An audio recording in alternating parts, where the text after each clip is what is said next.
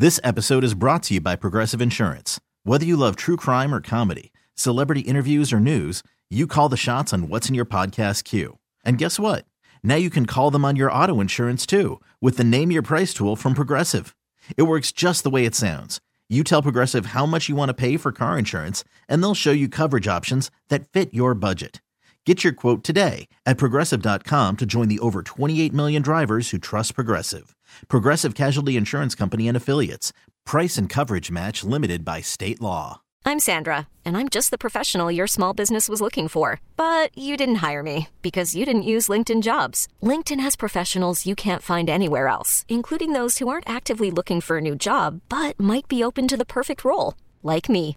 In a given month, over 70% of LinkedIn users don't visit other leading job sites. So if you're not looking on LinkedIn, you'll miss out on great candidates like Sandra. Start hiring professionals like a professional. Post your free job on linkedin.com/recommend today. I hope that you are aware of this, but the month of October is recognized as Breast Cancer Awareness Month. There is a lot of attention that is paid to breast cancer, which is still just a considerable killer amongst especially women in this country. And I'm joined this afternoon by Dr. Abigail Miller, the Chief Medical Officer for UnitedHealthcare, to talk a little bit about breast cancer and some of the things that we should be aware of, that women everywhere and other people should be aware, I mean, as well as men. Dr. Miller, thank you so much for making yourself available to talk about this afternoon here on WCCO. How are you this fine day? Thank you, John. I'm doing great. How are you? I'm doing pretty darn good, as a matter of fact. You know, I think, for most of us, we don't have to look too far. Oftentimes, there's been so much done to heighten awareness of breast cancer and the problems that breast cancer presents, including the fatalities that come with it here. I mean, we see, whether you're watching a sporting event or something of that nature, the display of pink, which is kind of the symbol, not kind of, it is the symbol for breast cancer. It is definitely there. So are we doing enough to create awareness, Dr. Miller? So, John, thank you for that question. And you're absolutely right. Certainly, especially in October, but really even throughout the year, we all sort of recognize that pink ribbon as being the sign for breast cancer awareness. And certainly I think that we're all very aware, and there's a lot of research being done around breast cancer to, help such that breast cancer is more treatable and even curable. But there are still some alarming statistics that make it suggest that maybe we haven't quite captured and tackled everything yet. One of the things that I think is important to be aware of is that in this country, Black women with breast cancer actually have a 40% higher death rate than white women. And in Hispanic women, breast cancer is actually the number one cancer death. So that tells me that we need to continue to do more to ensure that people are getting the appropriate screening and treatment. All right, let's talk about some of these things that constitute the appropriate screening, because other than breast self-examinations and also mammograms, I don't know. What else do we look for? I mean, is there a symptom or something, Dr. Miller, that somebody should be aware of if they aren't already? So that is a great question, John. So you're absolutely right. The thing that we tell a lot of women that a lot of women are very aware of is that idea of, the lump in the breast or in the armpit. But other symptoms actually include changes in the skin over the breast. So redness, flakiness, thickening of the skin over the breast can sometimes be an early sign. Changes in your nipple, so a nipple that becomes inverted or discharge from the nipple can also be a sign. But I will tell you that it's important to recognize that 20 to 30% of women who are diagnosed with breast cancer don't have any symptoms. So that's, again, why we talk about regular screening being key to diagnosis. And certainly we recognize that early diagnosis leads to greater survival. Yeah, I'm curious about the screening techniques, mammograms and things that follow along that line, as well as breast self-examination, as you point out, looking for lumps and checking on a periodic basis. But how good are mammograms at detecting breast cancer these days? Yeah, so mammograms can actually detect early signs and changes of breast cancer, sometimes even 3 years before a lump is felt.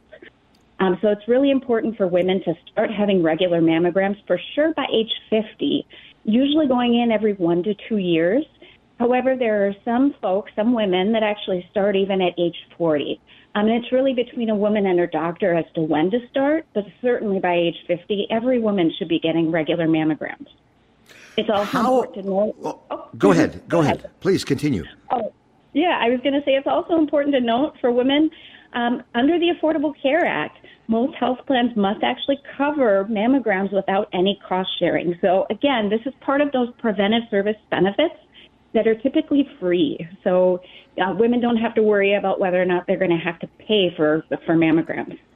What do we know about being genetically predisposed to the likelihood of breast cancer? Yeah, so that is a great point, John. So thank you. So I will say that, some common risk factors, obviously, as you've talked about, just obviously being female, but then being over the age of 50 that's a risk factor.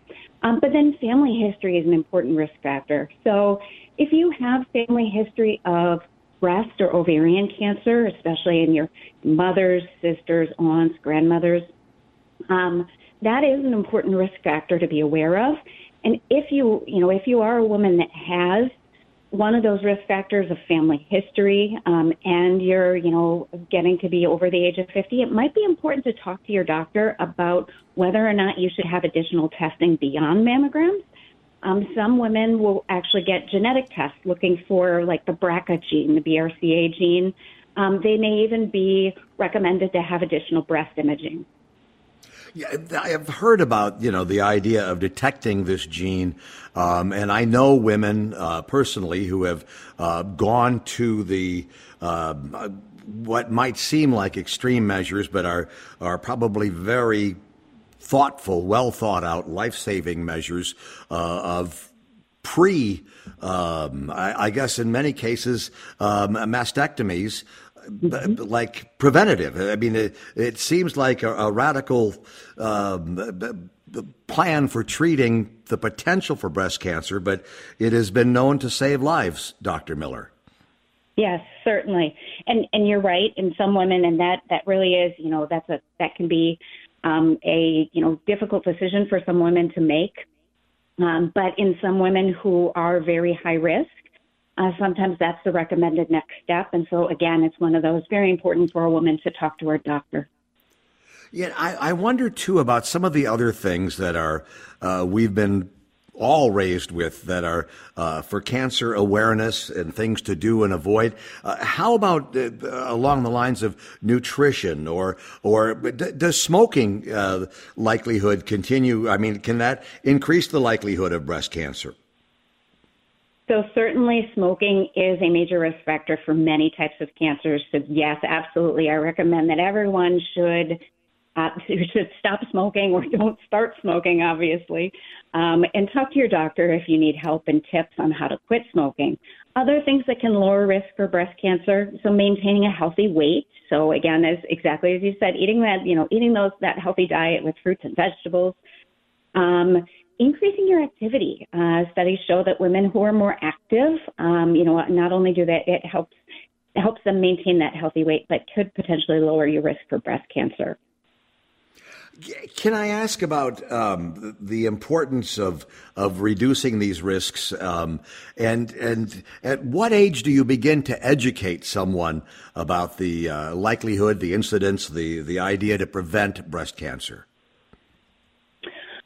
So I think it's important that, we're always talking about preventive care, right? Even as with our kids, talking about going and getting those regular immunizations. I mean, that's part of just general preventive care. Things of, when we start to talk about breast cancer risk, for a lot of people in sort of adolescence even, you can start to, kids will start to recognize what, like we talked about in the beginning, what is that? What's that pink ribbon? Why do I see it everywhere? So that's an important time when you can start to talk about breast cancer. And then certainly, obviously, if you have in your family, it's important to talk to your daughters, talk to your nieces about, what their potential for risk might be.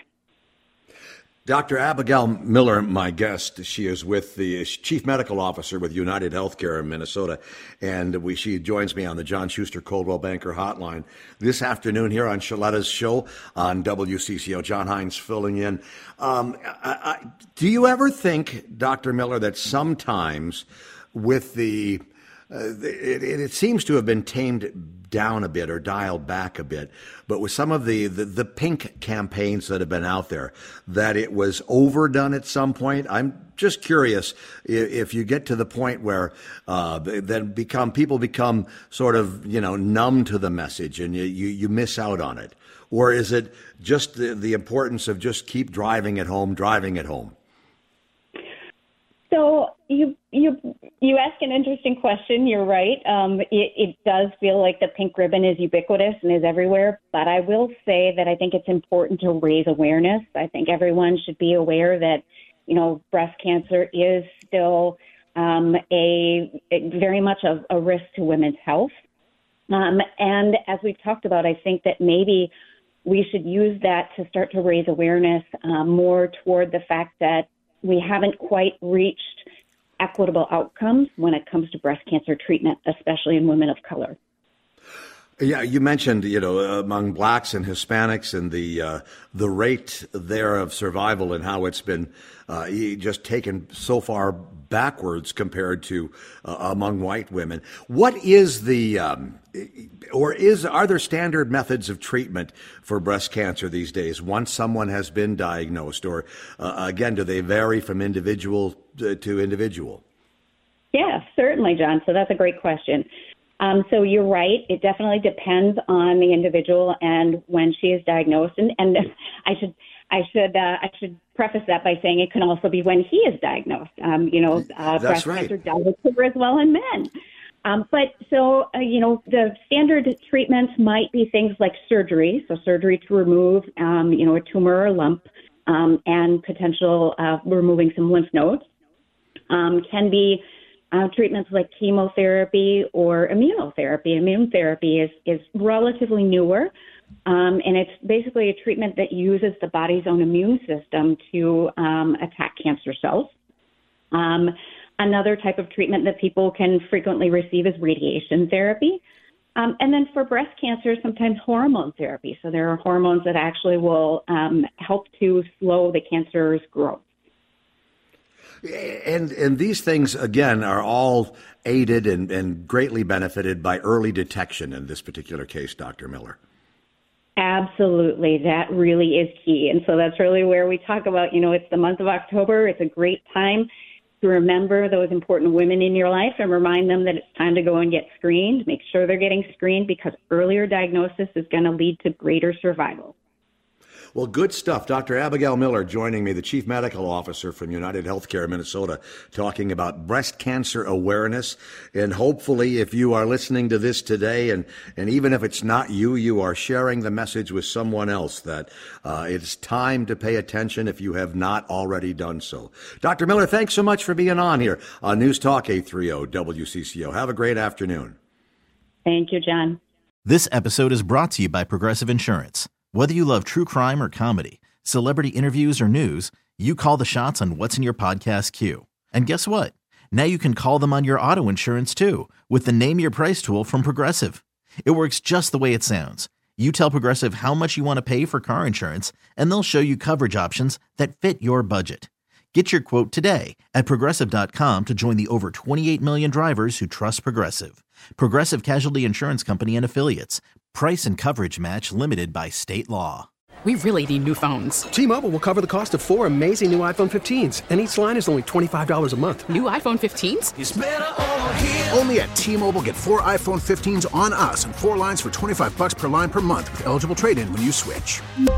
Minimum of 4 lines for $25 per line per month with autopay discount using debit or bank account. $5 more per line without autopay, plus taxes and fees. Phone fee at 24 monthly bill credits for well-qualified customers. Contact us before canceling account to continue bill credits or credit stop and balance on required finance agreement due. $35 per line connection charge applies. See T-Mobile.com. Odyssey is giving you a chance to win a trip to London to see Taylor Swift at the Eras Tour. It's Tay in the UK. Hey, it's Taylor. Just download the free Odyssey app, log in and listen to a participating station for a minimum of 60 minutes to get your daily entry. And you could win a chance to fly off to London with 3 friends and see Taylor. I can't wait to see you at the Eras Tour in London. For more, go to odyssey.com/Taylor. Tay in the UK. On the Odyssey app. Thanks to Republic Records. This is a national contest.